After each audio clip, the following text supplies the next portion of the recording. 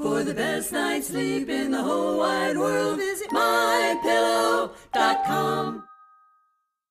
Use the code word REBEL for a discount on pillows, sheets, pet beds, and everything else at MyPillow.com.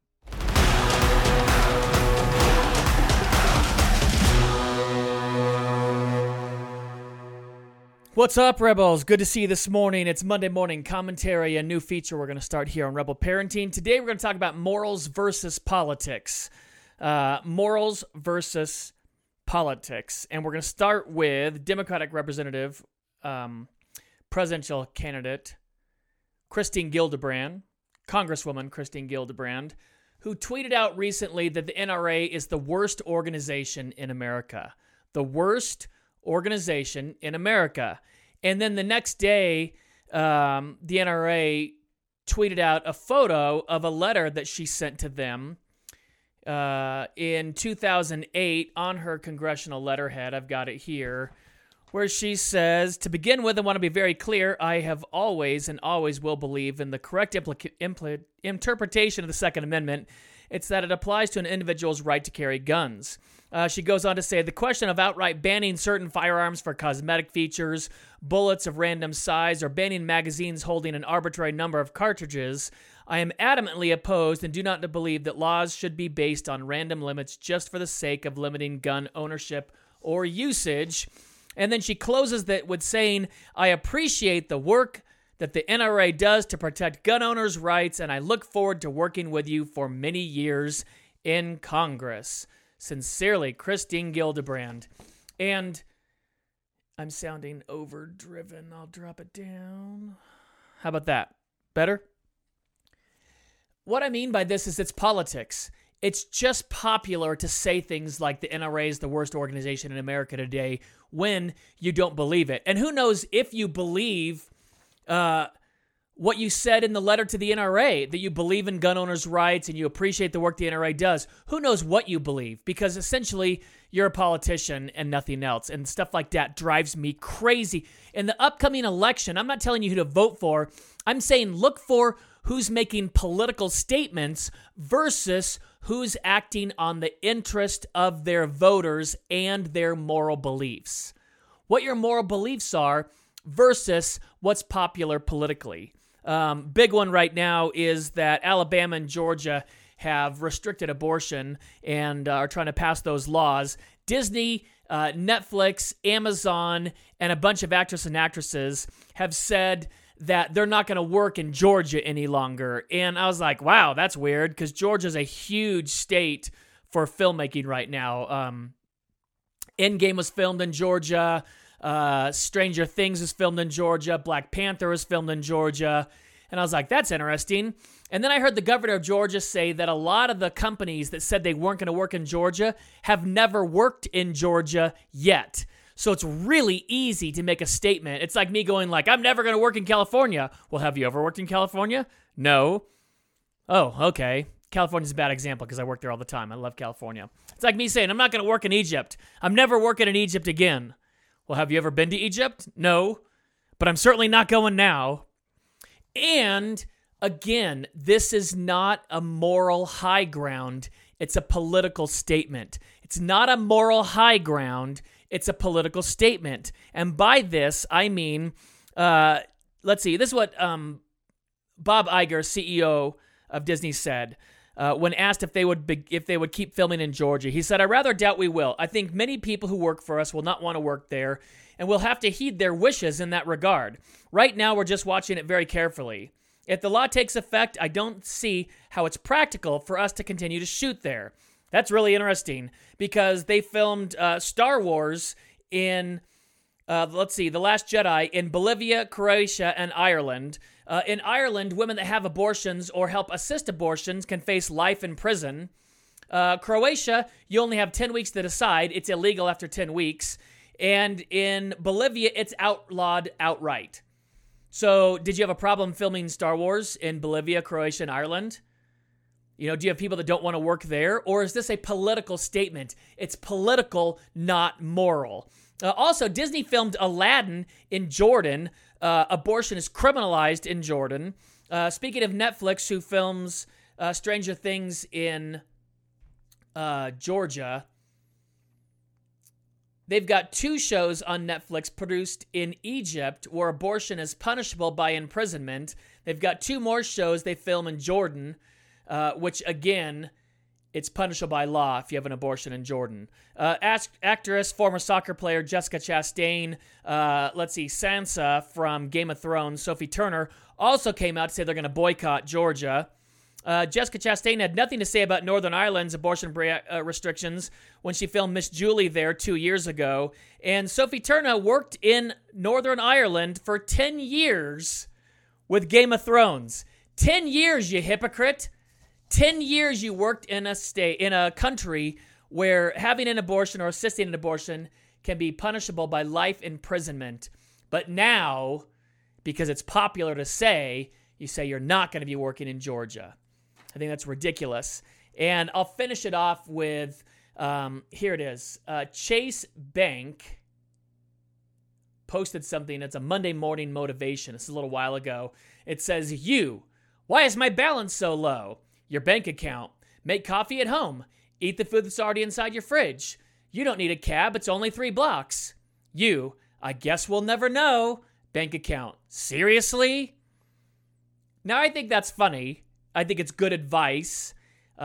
Making coffee at home, fantastic. Eat the food that's in your fridge instead of going out, great. Walking 3 blocks, getting exercise, not polluting the air, not taking a cab, not spending the money, fantastic. And then our good friend, Elizabeth Warren, who lied on her application to Harvard, saying that she was Native American descent to get a job there. She says, let's shut that one off. Chase, why aren't customers saving money? Taxpayers, we lost our jobs, homes, savings, but gave you a $25 billion bailout. Workers, employers don't pay a living wage. Economists, rising costs plus stagnant wages equals 0 savings. Chase, I guess we'll never know. Everyone, seriously? It's odd that Elizabeth Warren says we lost our jobs, homes, and savings. She's worth between $8 and $11 million. Very, very, very wealthy white woman. And stagnant wages and rising costs. We've never had a better economy in decades than we do right now. Unemployment is at an all-time low. All-time low, especially for women, especially for minorities. All-time low. And that reminded me of Maxine Waters, who is the chairman of the House Financial Committee. Chairman of the House Financial Committee. Understand, I'm going to say that again.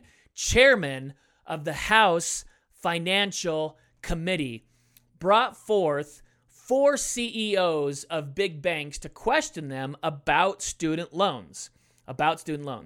She said 1 million people last year defaulted on student loans. It's like $1.4 trillion student loan debt.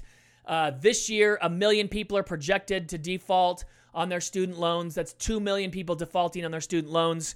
And she goes, what are you people doing about it? You, from Big Bank. And he says, I wrote it down. This is so ridiculous. We stopped giving out student loans in 2007. She goes to the next guy.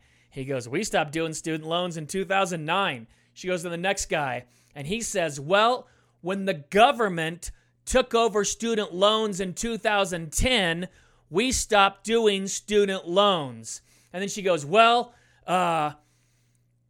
what about small business? And she just keeps going on. I got to tell you, if I was one of those banks, if I was Chase, by the way, Chase came out and apologized for that Monday morning tweet. And they shouldn't apologize for that. You should come out and be like, no, we can stand by what we said.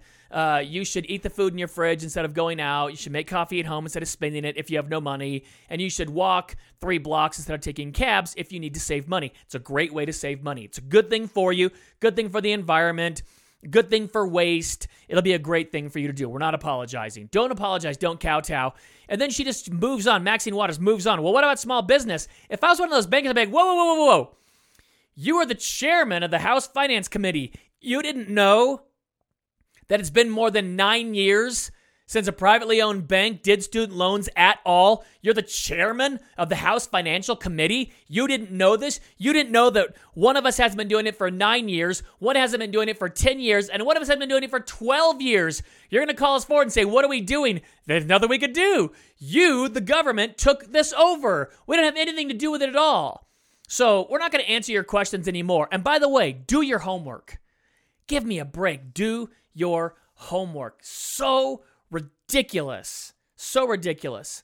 And by the way, you can start teaching your kids about money and finances at an early age. I was at Costco. It's totally funny. I'm at Costco with Lucy. She's in the cart, and we're picking out coffee. And we get the same coffee every time. You want to know why? Because it's the cheapest coffee Costco sells. The K-Cups. And it's 28 cents per cup, per K-Cup. And Lucy was looking at all the coffees and all the pretty boxes, and I said, this is why we buy this one. Look where it says 0.280 blah, blah, blah, blah, blah per cup. That means it's 28 cents per cup. This one's 38 cents. This one's 42 cents. This one's 56 cents. And she was like, oh. I'm like, it's really easy to do this. You just look at which the lowest price one is, try it out. If it tastes good, great. I mean, it's just plain coffee. It's no big deal. It can't be that much different than the other coffees. And she was like, oh, we're having this conversation back and forth. And a dad was walking by with his cart and he goes, way to go teaching him early. And I was like, all right. It was good. It was a little dad moment. And we're like, all right, I'll fix my mic for the next time. We're having a good dad moment there. We was doing a little fist bump with the teaching your kids early about that. And we were doing the same thing in the puppy aisle because we were buying treats for the dogs. And they were like, but they like these ones better. I'm like, yeah, but those ones are double. And truthfully, the dogs don't care. If you say treat, they wag their tails and eat whatever you put in their mouth. So we're getting the cheaper ones. Hope you're enjoying yourselves. Hope you're having a great week. Pay attention to what people say. Are they making a moral statement? By the way, moral statements are fantastic. I had a great conversation with an attorney from California about the quote-unquote living wage. And I was saying, my first job, goodness, way back in the day, I used to get 5 cents per cassette tape. My dad's organization, Focus on the Family, used to send out hundreds and hundreds and hundreds of cassettes, and people would send them back in so we could recycle them. Focus way back in the day, early 80s recycling program, and I got 5 cents per cassette if I could peel the label off the cassette and let them reuse it again. We had a magnetron. We would send them under the magnet, high power magnet. It would delete the cassette, put it back in the line, put a new label on it, ship it out to another person. That was my first job. I was a janitor in one of the Focus on the Family warehouses where I essentially dust mopped warehouse floors for 8 hours a day. That's boring. That's boring stuff. My first job in college was a janitor. I vacuumed all the classrooms. I picked staples out of the carpet before I vacuumed because it was bad for vacuums to have staples get sucked up in them, apparently. I cleaned chalkboards, and I cleaned bathrooms. I got to tell you, you have a whole new appreciation for janitors and maids and housekeepers in hotels when you yourself clean toilets. Oh my goodness. I cleaned toilets for 2 years there. A year? 2 years? I forget. Worked in restaurants forever. By the way, that's a really interesting one. I think almost everyone ought to work in a restaurant. You ought to work in food services because you treat waitstaff completely different. I can't tell you, man. It's been a million years ago. Laura and I have been married 14 years and 2 days. But a million years ago, when I was dating, if you were rude to a waiter or a waitress in front of me, we would never go out again. Never be disrespectful. And by the way, I want to say this too, to every Christian listening. You need to redefine what it means to tip. If you're going out on a Sunday afternoon after church and everybody, chalkboards are old. Everybody online's commenting chalkboards are old. Yes. I don't even think we had whiteboards back in the day. I think I was literally cleaning chalkboards with a vacuum and cleaning them. If you're going out to a restaurant after church on Sunday, please overtip. We got to erase that thing. By the way, never undertip. I don't care if the person's rude. Here's the crazy thing. I don't get paid any less whether I'm salty on the mic or whether I'm super nice on the mic. No one pays me less. Most of your jobs, you don't get paid less if you're having a bad day. If you woke up and you're not feeling good and you got into a fight with your wife or your husband and you're just kind of like, "Meh," all day long, you're grumpy. You're not getting less on your paycheck. And so with your wait staff, you don't have any idea what was going on that day in their life. Just be the bigger person. Being the bigger person will help you win over and over and over again. Just be nice. Be nice. Hope you're having a better day. Hope this makes your day a little bit better. I mean, anything like that. Definitely. All right. People are saying they like it when I'm salty. Yes, everyone except my family. My wife's laughing in the background. All right. God bless, Rebels. Thank you so much. I appreciate it. What do you think of the... Nice. What do you think of the background? I put that up. I'm proud of this. I put that whole wall up behind me. I spackled it. I painted it. I did the whole distressed look. I'm pretty stoked on it. But we're going to start doing these Rebel commentaries once a week. If there's topics you want me to hit and cover, if there's things you want me to talk about, definitely send them in. help@rebelparenting.org. Today's sponsor, oh, wait, where'd it go? Bum, bum, bum. Today's sponsor is Save the Storks at SaveTheStorks.com. Seriously, getting involved in some kind of a movement. Tithe to your church, 100%. Definitely tithe to your church and find great organizations that you can also support. And by supporting Save the Storks, you're also supporting Rebel Parenting. Rebel Parenting because the struggle is worth it. It's worth it to work hard. Your marriage, your parenting, your kids, your spouse, it's worth it.